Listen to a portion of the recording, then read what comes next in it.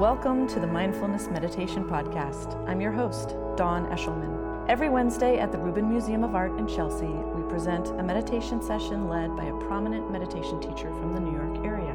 This podcast is a recording of our weekly practice. If you would like to join us in person, please visit our website at rubinmuseum.org/meditation. So you will find information about the theme for that week's session, including an image of a related artwork chosen from the Rubin Museum's permanent collection. And now, please enjoy your practice.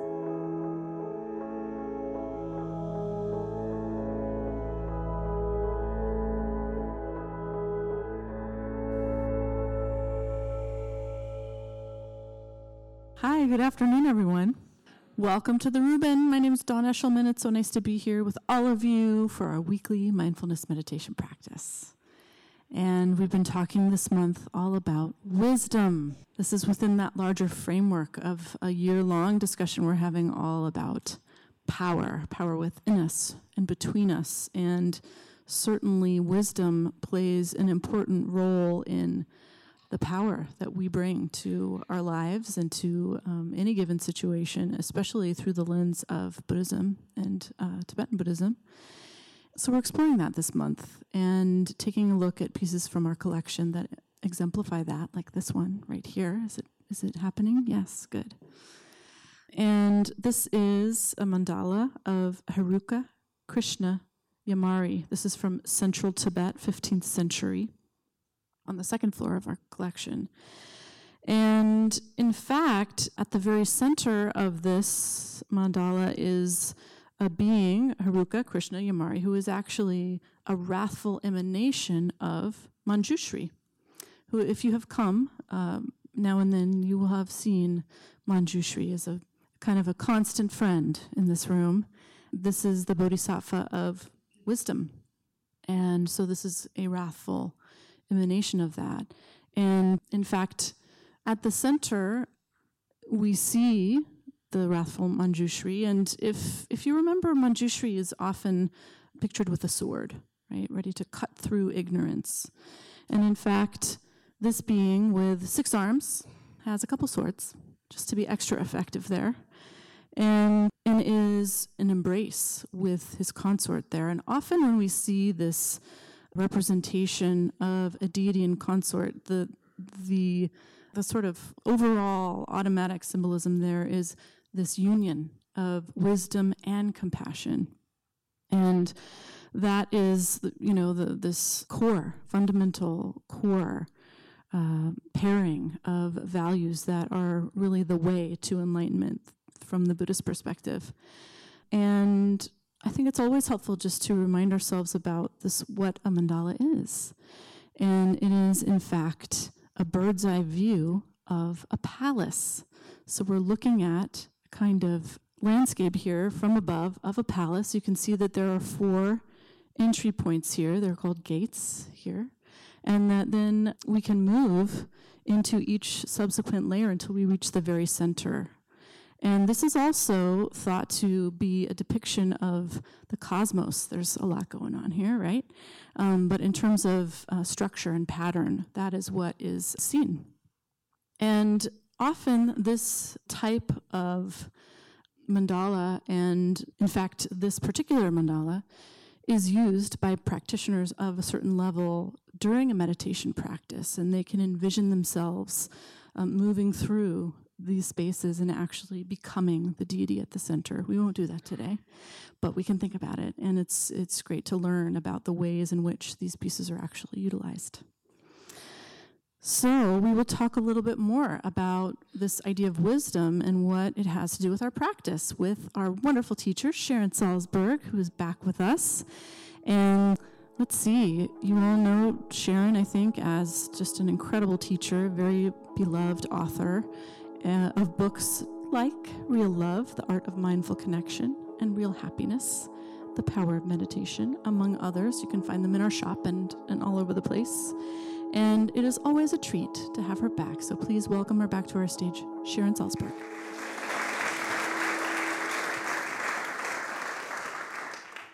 Hello. Wow. So how many of you are here for the first time? It's fun to ask that. I have fun anyway. How are you? Hot, huh? I have friends, I was just saying earlier, who during the blackout, my apartment is pretty close to here, so it was below blackout level. I have all these friends who texted me from everywhere, like, are you okay? And I thought, I think I'm okay. I don't know what's going on, And then I saw it on Twitter, and I thought, oh, that's what they're talking about. It was very funny. So wisdom.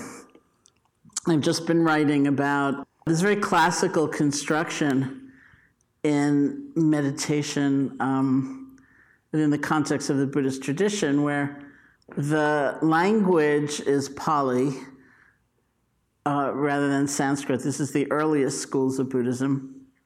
And in Pali, there is a word sati, which is usually translated as mindfulness. And it's actually commonly used as a compound. It's sati, S-A-T-I, and then the word sampajanya, S-A-M-P-A-J-A-N-N-A, which means clear comprehension. And that part hasn't sort of made it to the States very much, or to the West altogether. But as I was learning in India in the early 70s, it was often the compound that was employed. Sati, Sampajanya, mindfulness and clear comprehension. And clear comprehension meant a number of different things. It was not necessarily discursive, because that would just lead to distraction and endless thinking, and often a lot of anxiety. If you're thinking, oh, I don't know why I have that thought, that's really a nasty thought. I'm hopeless, really. What am I going to do? Well, there's nothing to do. But, maybe I can see a therapist. That's different than the sense of clear comprehension. It's kind of a pretty direct observation, but it has this quality of analysis to it. Like, you have this tremendous desire that comes up, and you pay attention to it, and the mindful part of it has this be with it without being afraid of it, and without being ashamed of it, and without judging ourselves, which opens the door for a kind of critical look, like actions are consequential. It's a rush to have the feeling, but things like this, actions like this, lead to a lot of suffering. I know that from my own experience. I know that from just seeing others. And it's not as long as that, but it's a kind of knowing that comes from observation. And it makes things very interesting because we tend to be fed a lot of myths in our lives through society, through family structure certainly, and cultures, and there's a certain sense of needing to step back from all of these things just to see for ourselves, like, is vengefulness really that strong? Maybe we've been taught that forever. But you actually take a look at the mind state, what it's doing in your body, what it feels like, how few options it gives you, how little creativity can exist in that space. And you think, I don't think so. And that's not like punishing yourself for what you feel or saying it's wrong or, chastising yourself endlessly. It's understanding things from your clear seeing. Is compassion really that stupid? So many of us are brought up or we've absorbed in some way that myth and that perspective, like this will make you weak, it's being sentimental, or generosity is for suckers, or whatever it is, that it's a dog-eat-dog world. And you see these different states come up and you get the chance to look and you think, wow, that's interesting. Or maybe the nature of the situation, of the circumstance, is not exactly as you would thought. So I often use the example, I'm sure I've used it here many times, of sitting and looking at my own fear. And so one of the things I've observed is that in spite of the world's kind of pronouncement that we're afraid of the unknown, which of course is also true, I've seen that I'm much more afraid. I tend to be much more afraid when I think I do know, and it's going to be really bad. It's like, I'm sure the air conditioner won't work on Sunday. Like, what's going to happen? You know, I have these people visiting with a 2-year-old. Like, it's going to be a disaster. And it'll be worse in the afternoon even than it is in the morning. You know, maybe everything will break down because it's so hot. Maybe the windows will melt. I don't know. You know, and so we can do that kind of thing, right? And I see that when I do that, when I kind of enter that arc of storytelling, that's when I get really afraid. And even in the midst of that, if I remind myself, you know what? You don't know, I feel relief. I feel space. So the insight or the wisdom I got was that for me, it's not so much being afraid of the unknown. That's actually the relief. When I remind myself, you know what? You don't know. Or my recent variant on that this last winter was that I'd see my mind kind of catastrophizing in some way. And I would say to myself, why are you rehearsing that? Like, I don't know, you're going to fall. It's like, what? Like, it's like you say it enough times as though you know it's going to happen and you're kind of getting ready for it. And it hopefully will never happen. And so you've wasted all that time and it's miserable. Right? So that's a kind of insight or wisdom that's very personal. You see how things work, how they feel, choices we have to make. We have clear comprehension, like, oh yeah, desire's really strong, but stealing that thing is not going to feel good. Or there's a very classic sort of experience people have with any kind of introspection, I think, where we get to see, oh, you know, I told that lie and I blew it off and I thought it was nothing, or I said that thing behind that person's back and I thought it was nothing, and like all these years later, it's still there somehow. And you think, oh, look at that. It actually landed somewhere in me. It didn't disappear. Actions don't disappear. They have some kind of effect. I've been a little bit more afraid or feeling more separate or something. And so we have a real basis for our own choices in terms of ethics or how we want to be, because we can see with clear comprehension, oh, look at that. Who would have imagined all these years later that's still rolling around? So we have all kinds of insights or wisdom on that level of actions are consequential. Look at how this particular emotion works in me.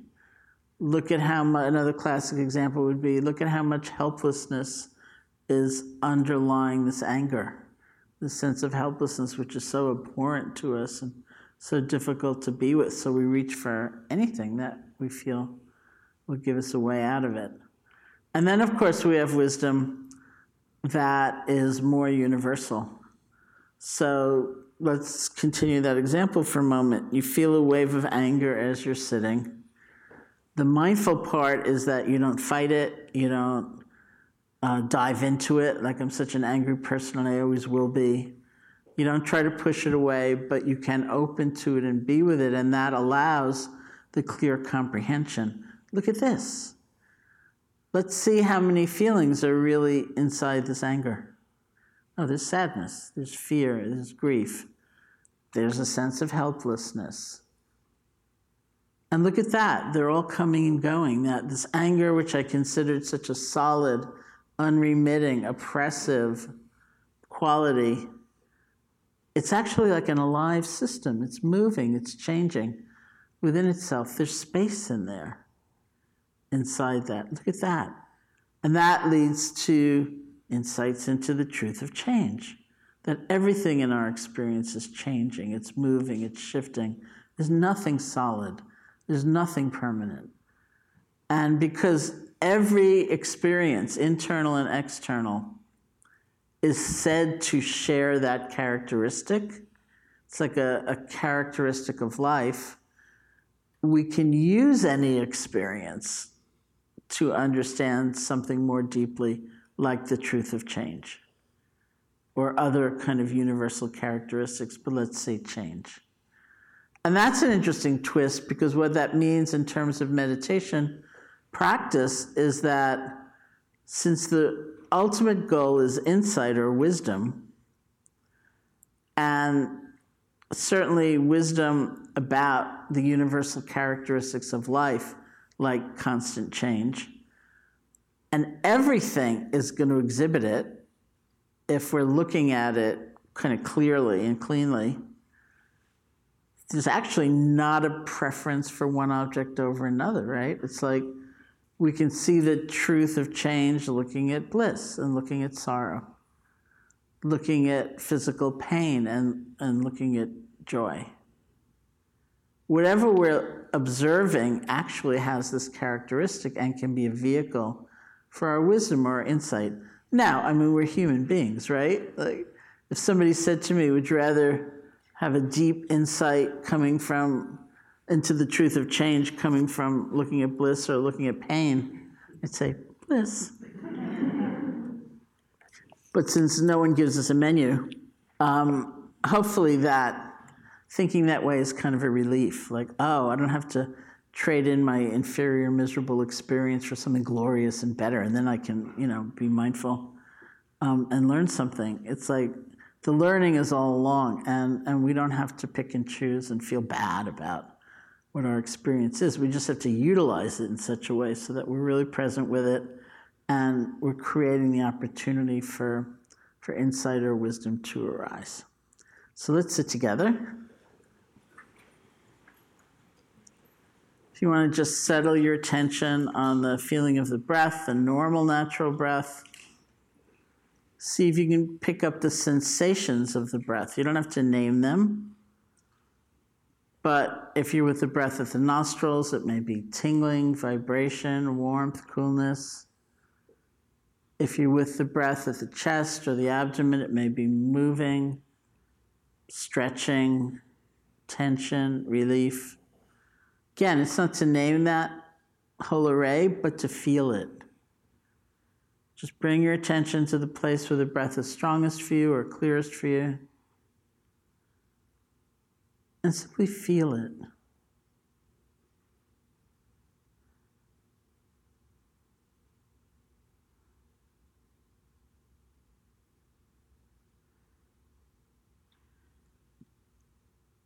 If something comes up that's not very strong, thought, image, sensation, whatever, and you can stay connected to the feeling of the breath, you can just let whatever it is flow on by.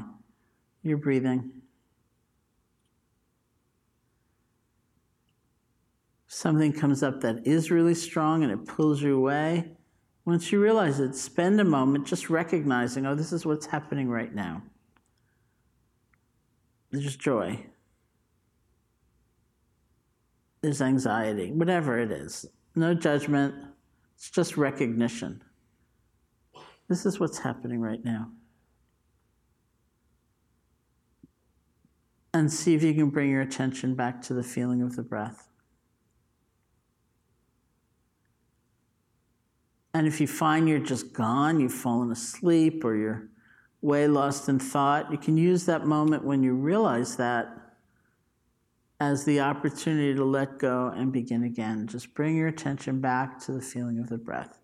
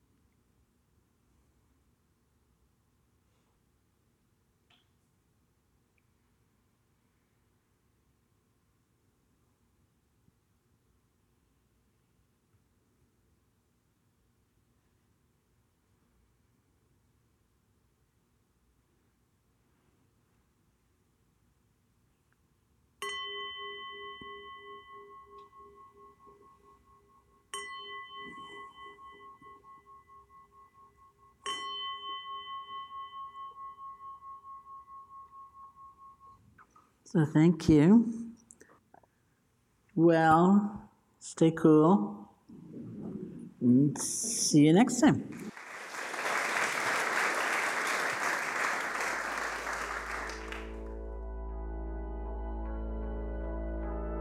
That concludes this week's practice. If you'd like to attend in person, please check out our website, rubinmuseum.org/meditation, to learn more. Sessions are free to Rubin Museum members, just one of the many benefits of membership. Thank you for listening. Have a mindful day.